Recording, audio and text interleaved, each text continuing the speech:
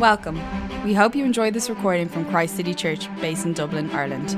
For more podcasts and information on the church, please visit christcitychurch.ie. Thank you for listening.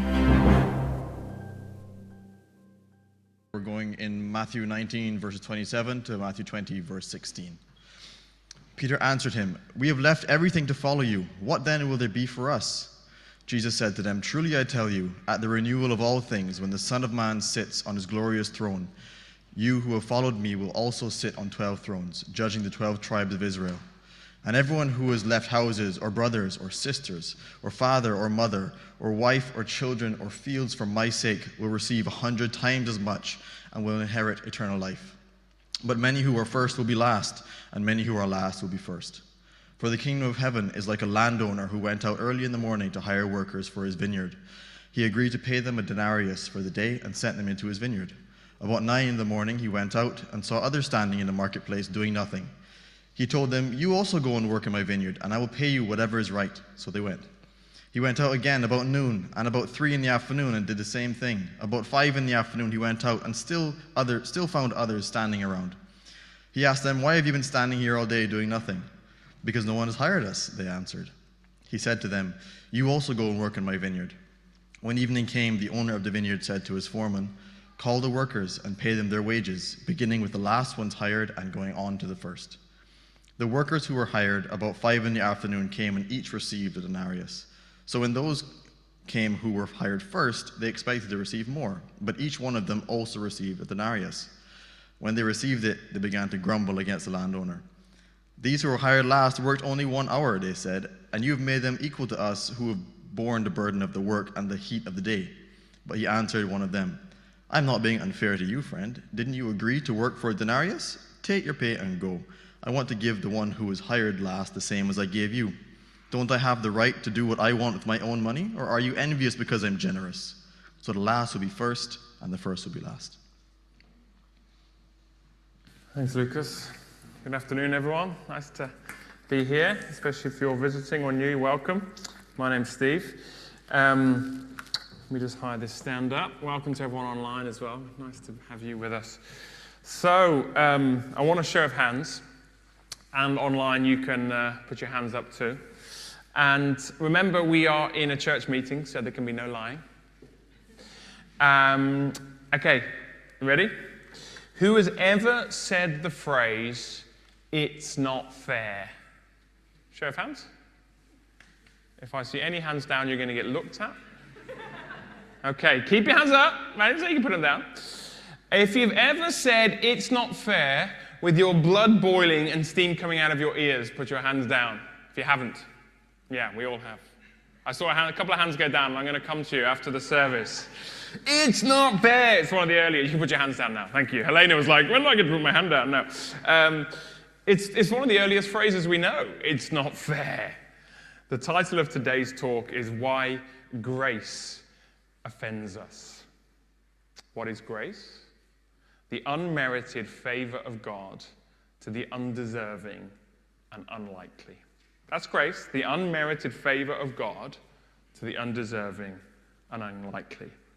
We live in a culture that takes offense at all sorts of things, even the smallest things, sometimes with good warrant, often with no warrant. You might have heard the term the snowflake generation. It's a derogatory term to refer to millennials, a generation that are easily offended, attention-seeking, and lack resilience. Whatever you might think of modern culture and its ability to be offended, what is true of every culture, in all human history, to every human heart, to this day, is that at some point, God's grace will offend you. This is not for some people to find offensive. The parable says everyone at some point is going to find grace offensive. And Matthew chapter 20 tells us why that's the case. Because grace is not fair. When someone else receives blessing, when someone else receives the generosity of God into their life and they haven't worked as hard as you, grace becomes very offensive to us all. They're not as good as us. They're not as moral as us. They haven't done as much as us. And and yet they seem to be having an easier life of it. And we find it offensive. And like the hard-working laborers in the parable, verse 11, we grumble, and verse 12, we complain. Grace is amazing, but it's really infuriating. That's what the parable's about. Let me put it another way to drive the point home. Over the years, I've had probably dozens, if not hundreds, of conversations with people that are not followers of Jesus about the gospel, what we believe. And at some point, the topic of grace will probably come up in a conversation. And I'll explain to the person that in the Christian faith, you're not accepted into God's family because you've been good. You accept that's by works. You're accepted by grace. When you were not good, you received his favor. And at some point in the conversation with many people, they will understand grace, and it will not be uncommon for them to give me a hypothetical scenario like this. See if you recognize it from any conversations you've ever had, or maybe you think like this. They'll say this: Steve, are you telling me that if Mother Teresa never actually acknowledged Jesus as Savior and Lord and did all her good works for selfish ambition, and are you telling me that Hitler, despite all his evil and all the atrocities he made on earth, if on his deathbed sought Jesus for forgiveness, are you telling me Mother Teresa is in hell and Hitler is in heaven? We know that kind of question, don't we? I never want to answer the question, but why? Because I'm not the just judge of the earth. It's not my place to answer the question. So what does the judge of all the earth say to the question? Did you see it at the start and the end of the parable? But many who are first, they will be last. And many who are last will be first. 19, verse 30. 2016, after the parable, so the last will be first, and the first will be last. Grace is not fair when you look at it from a worldly point of view. In other words, yes, Mr. or Mrs. who's asking me that question, in your hypothetical scenario that you've just posed to me about Mother Teresa and Adolf Hitler, yes, it could be true what you say. And if that offends you, you have understood the offense of grace. Grace is really annoying, isn't it? At times. The unmerited favor of God to the undeserving and the likely at some point is going to make your blood boil, steam come out of your ears, and you're going to grumble and complain and insist it's not fair. So let's look at the parable and try to understand why this is. It's a story where some appear more deserving, yet all are equally rewarded. It's not the story of the underpaid, it's the story of the overpaid. And it's a story that's very common from the ancient world. An agricultural worker in Israel looking for work, and the owner of a vineyard going to hire out workers. Most likely, this is inference, it's harvest time. That's why the landowner leaves all these extra workers and keeps going to get the workers. You know, it's at harvest time, you have a limited period, you've got a lot of work to do, many hands make light work, you need extra laborers. And so the owner of the vineyard heads off to the special part of the marketplace in Israel for those who are looking for work so he can gather them to work his vineyard. To put it in a modern-day context, we're approaching Christmas, and the toy store in Dublin, Smith's, always takes in extra workers for the Christmas season. They know it's going to get busy. They know it's going to get hectic. It's all hands on deck. It's like harvest time in ancient Israel. So go and recruit some more workers for the busy month leading up to Christmas. The thing is, harvest time doesn't quite explain the actions of our employer. He's rather eccentric, this employer. I call him eccentric for a reason. Like, why didn't he plan how many workers he was going to need at the start of the day and just get them all then, rather than go back again and again and again? He goes 5 times, doesn't he? And you think if he's any kind of employer, he would figure out, this is kind of what I need to get done, this is how many workers I'll get. But he doesn't. He sort of keeps going there and back, there and back. And he doesn't send anyone else to recruit the work. He doesn't have an HR department, you know. Could you go and get the new workers, please? He goes, the boss, the CEO, walks off to every 5 times and And that's a waste of time. I mean, why would you need to be organizing the vineyard, and you're probably one of the best workers. You know your vineyard, and yet you're spending all this time going backwards and forwards. Harvest time doesn't quite explain it. Did he miscount? What's going on? The story's familiar, but it's not familiar. Why does he go out again and again? And here's another question. Was it really worth going out at 5 p.m. to get a few workers for the last hour? For 1 hour's work, was it really worth all that effort to go and find them? Right at the end of the day, like the 11th hour, what are they going to be able to do for the last hour? You're going to have to train them. You know, it's what can be achieved. So maybe if we focus a bit more on the motivation and consider his motivation, why did he go out to hire them? Did he go out to hire them because they need him, or they need work, I should say, or did he go out to hire them because he cares for them? Does he see their plight? Does he see their desperation? Does he see their hunger? Does he see the guilt and shame on their face? Men of the ancient world who could not find work to feed their families, could not go home with dignity, and their heads held up high. Maybe he employs them because it's harvest time and he needs them, or maybe he employs them because he cares about the down and outs of society, the hungry, the unemployed, and as the day wears on, the increasingly hopeless. And yes, that's why maybe he goes himself and not the HR department. He wants to look the men in the eyes and say, I want you to come and work for me. He wants to make this a personal invitation. It's similar to the story of the prodigal sons, isn't it? If you know that story, the father goes out to both sons and has the same tenderness and love for both sons. One has worked very, very hard and now feels he deserves more, and one has made a mess of things and feels he deserves nothing, and yet both deserve the same, both receive, I should say, the same love and invitation from the father to join the feast.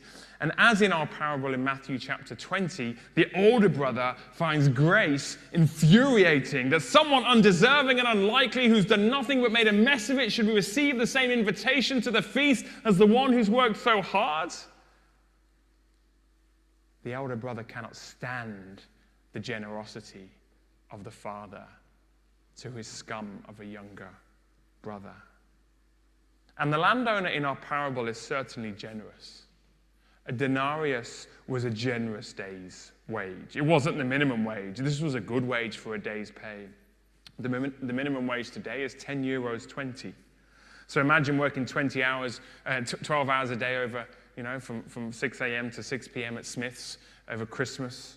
You'd earn €122 a day, but this employer is generous. So let's round it up to €200 a day. That's 1,000 a week. That's 4,000 a month.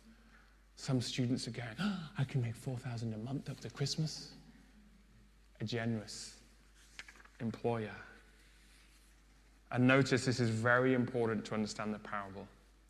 It's only those who are hired first that get told their pay before they begin. Verse 2, he agreed to pay them a denarius for the day and sent them into his vineyard. To those hired second, verse 4, he just says, I'll pay you whatever is right. He doesn't commit to a number.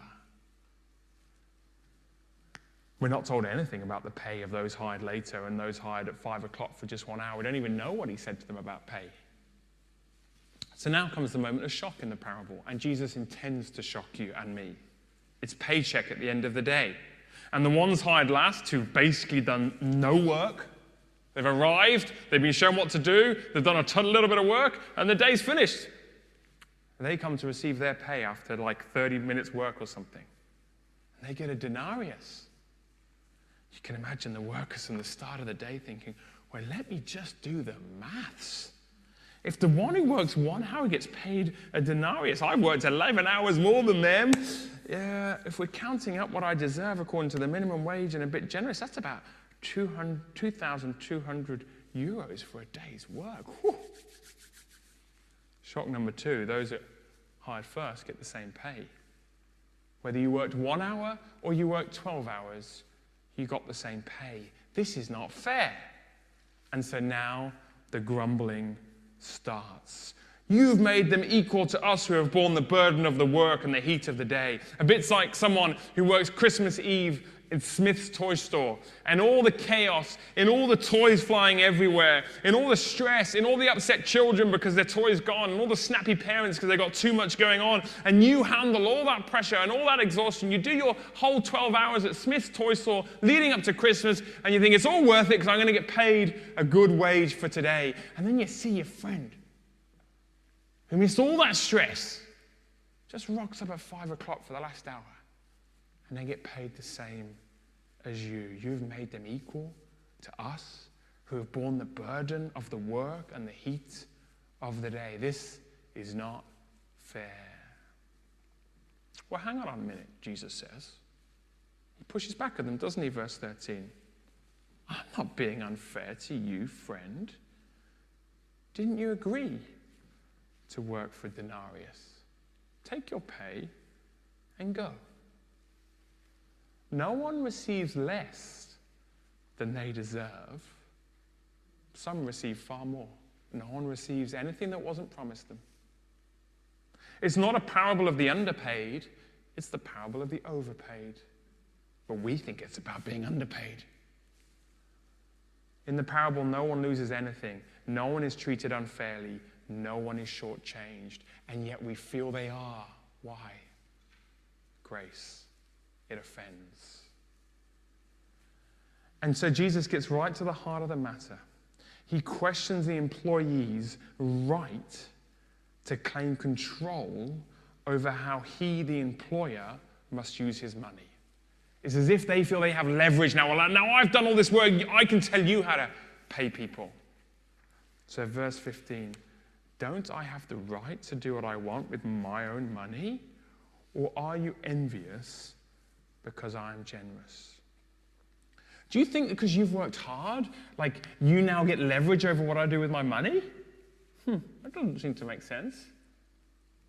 Do you think you have a right over my money? Do you think that because you've borne the burden of the work and the heat of the day that I can't bless other people? Oh, really?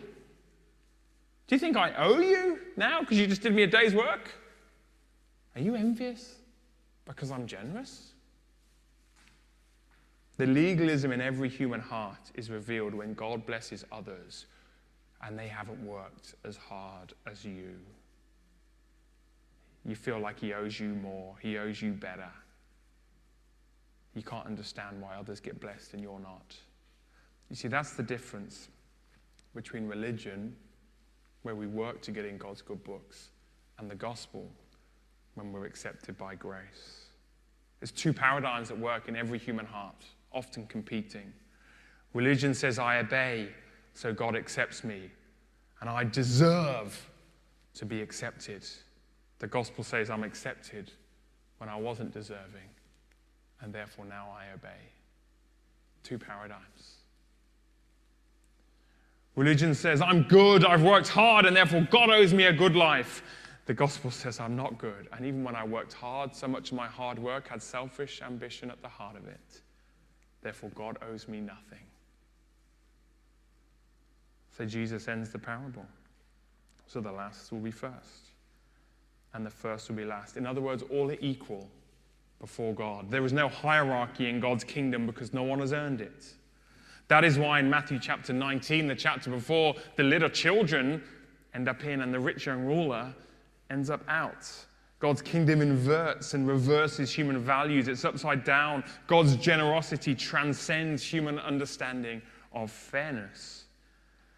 And so this parable can be applied to the final judgment of all humankind. We will all one day stand before the righteous, just, good, and merciful God on that final day, and he will give us a verdict over our lives of how we've worked in his vineyard. And on that day, we will discover it is only by grace that any of us got invited to work the vineyard in the first place. We will discover that God is not going to treat anyone unfairly. On Judgment Day, there will be no miscarriage of justice. No one will receive what they don't deserve.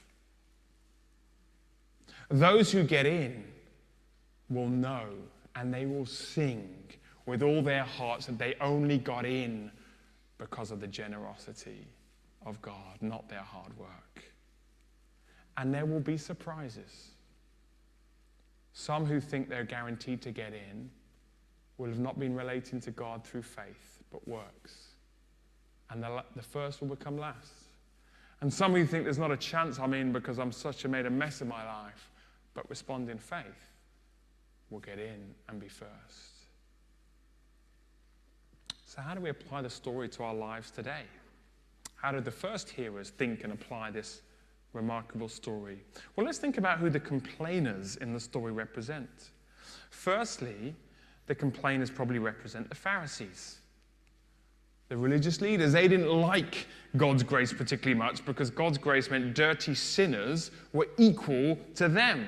They'd worked hard obeying God's law, and this dirty sinner who hasn't obeyed any of God's law comes in and is equal. A tax collector, a prostitute, a fisherman, they're all welcomed into the kingdom of God. That didn't seem very fair.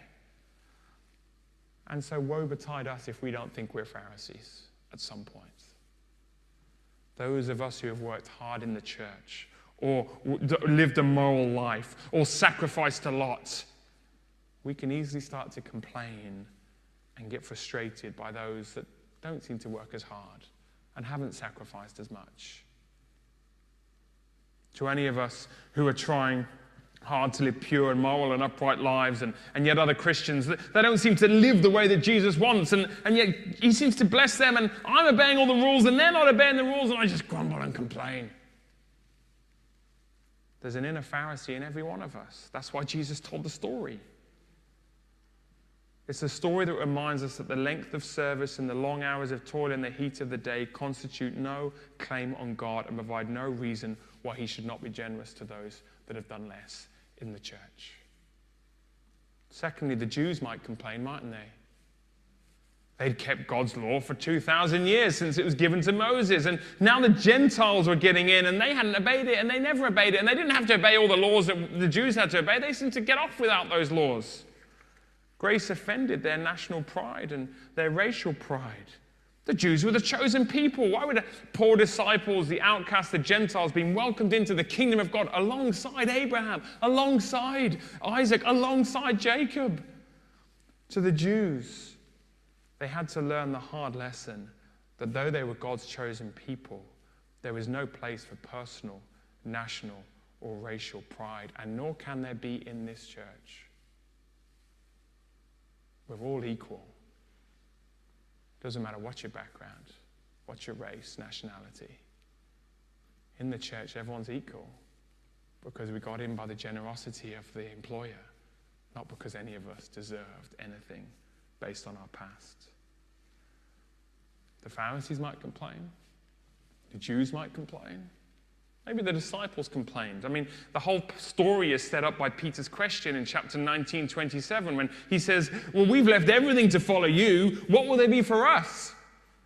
You know, Peter's like, we're the leaders. We sacrifice so much for you, Jesus, don't we? And so anyone who's ever been a leader in this church or another church or who feels they've sacrificed, you know, Peter was going to become a martyr one day. He'd worked so hard. He'd put in extra effort. He'd carried the weight of the burden of being the apostle to the Jews on his shoulders. What about those who didn't have that burden on their shoulders? They didn't have that challenge of having to bear the weight of responsibility. They just sort of got an easy ride. Surely it's not equal. It's not fair that they're equal in the kingdom. Like, we do the hard work.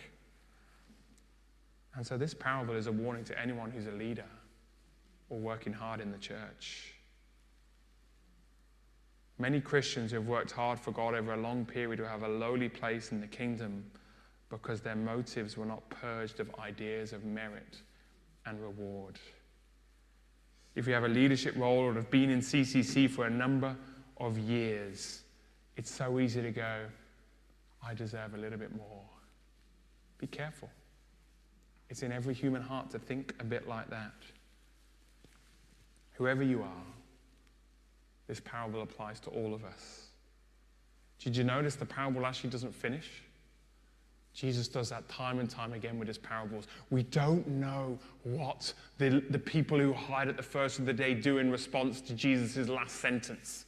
Do they go home mad? Do they go, oh, I get it. Yeah, grace, it's so generous, wonderful. I'm just going to trot off home delighted with my denarius. We don't know how they respond. And Jesus does that so that we put ourselves in the parable and finish it off.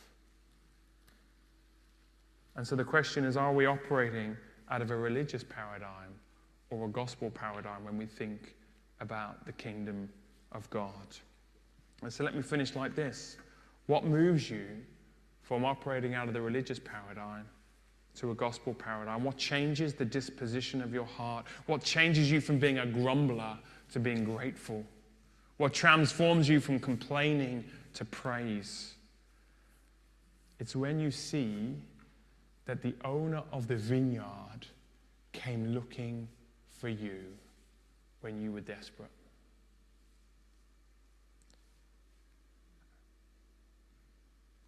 You were in need.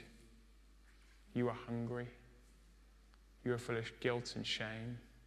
You couldn't hold your head up high because you knew you'd made that many mistakes.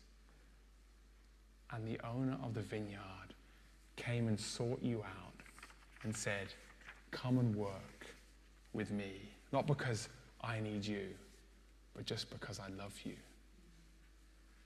That's Christmas. That's Christmas. The owner of the vineyard comes looking for each of us. And what would it mean for him to restore our dignity and give us a hope and a joy and a purpose? He would bear the burden of the work and the heat of the day. He'd work from sunrise to sunset. He'd work harder than all of us. He lived the perfect, righteous life that deserved God's acceptance. And yet what did he face? The heat of eternal fairness.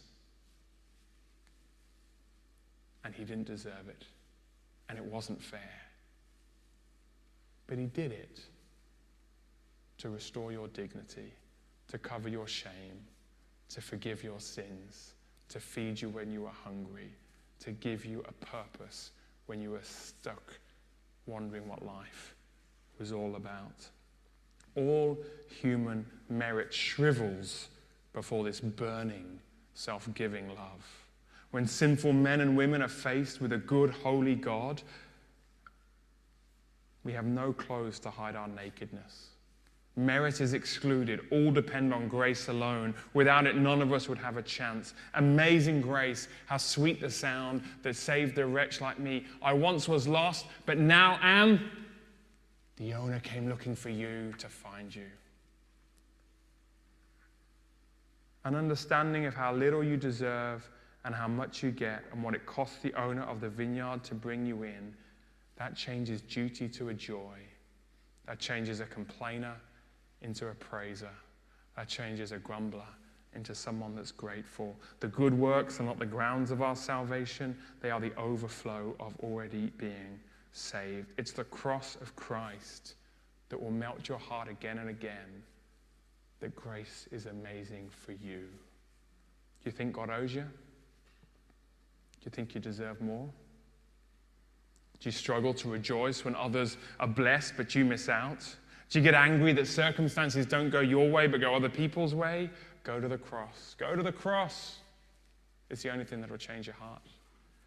When you see what he did when you didn't deserve it, and you see the love in his eyes as he came searching for you. Do you find yourself looking around church, subconsciously creating a hierarchy of the good Christians and the bad Christians, the good CCC members and the bad CCC members, or anything like that? Do you find yourself getting frustrated and impatient with those that don't change or won't respond or won't do what you do and you're doing the right thing? Go to the cross. It's the only way to change a hard heart. Do you find you grumble and complain in daily life? Is this constant grumbling and complaining in your life? Do you find that your personal desires quickly become demands? It's not like I want this, I must have this, this is fair that I have this. Go to the cross. See the love in his eyes, calling you home, and what it cost him to bring you home. One final application before I finish. Matthew actually finished last week's parable with it. The thief on the cross. Do you remember Jesus is dying on a cross? He has two thieves either side. One mocks him. And the other one stands up for Jesus and says, no, don't mock him. We're getting punished for what we deserve. He's not getting punished for what he deserves. And he looks at Jesus and says, will you remember me in your where? Kingdom. And Jesus looks back at him and says, today you'll be with me in paradise. He got in at the 11th hour, literally. The 11th hour. And he was last. And he became first. So if any of you are here thinking, but Steve, you don't know my life. You don't know my pride. You don't know my mistakes. You don't know what I've done. You don't know how dirty I feel. There's just no way that I could get in. If you feel last, grace says you can be first. Come in. Stop hiding behind your failure to do good works and receive his grace and his warm welcome. See the love in his eyes and know that you can be with him in paradise too. Repent and believe the good news. Will you stand? I'm going to pray and we're going to sing to finish. Let's take a moment just to think about where we grumble and complain, which is a great sign that we have missed something of grace or are being offended by grace. Just think of that. Where do you grumble or complain?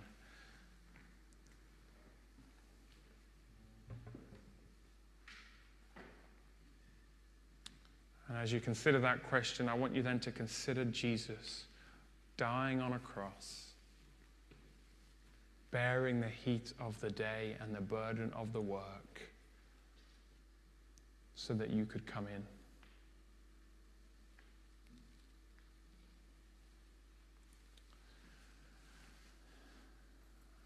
Ah, Lord Jesus, you told this parable because you knew what was in a human heart, every human heart. That the default mode of all our hearts is self-justification, is to prove ourselves by what we've done. And as a result, we look down on others who haven't worked as hard. We thank you, Lord, for giving us this parable that it doesn't even read in the parable infuriates us. And help us to see fairness from your perspective, to not be envious of your generosity towards others, but rejoice in it. And most of all, Lord, to remember again that when we were lost, you came and found us. When we were just purposeless, you gave us purpose. When we were full of guilt and shame, you came and gave us dignity again and a fresh start. And we thank you, Jesus, for all that you did to face eternal fairness so we can be forgiven.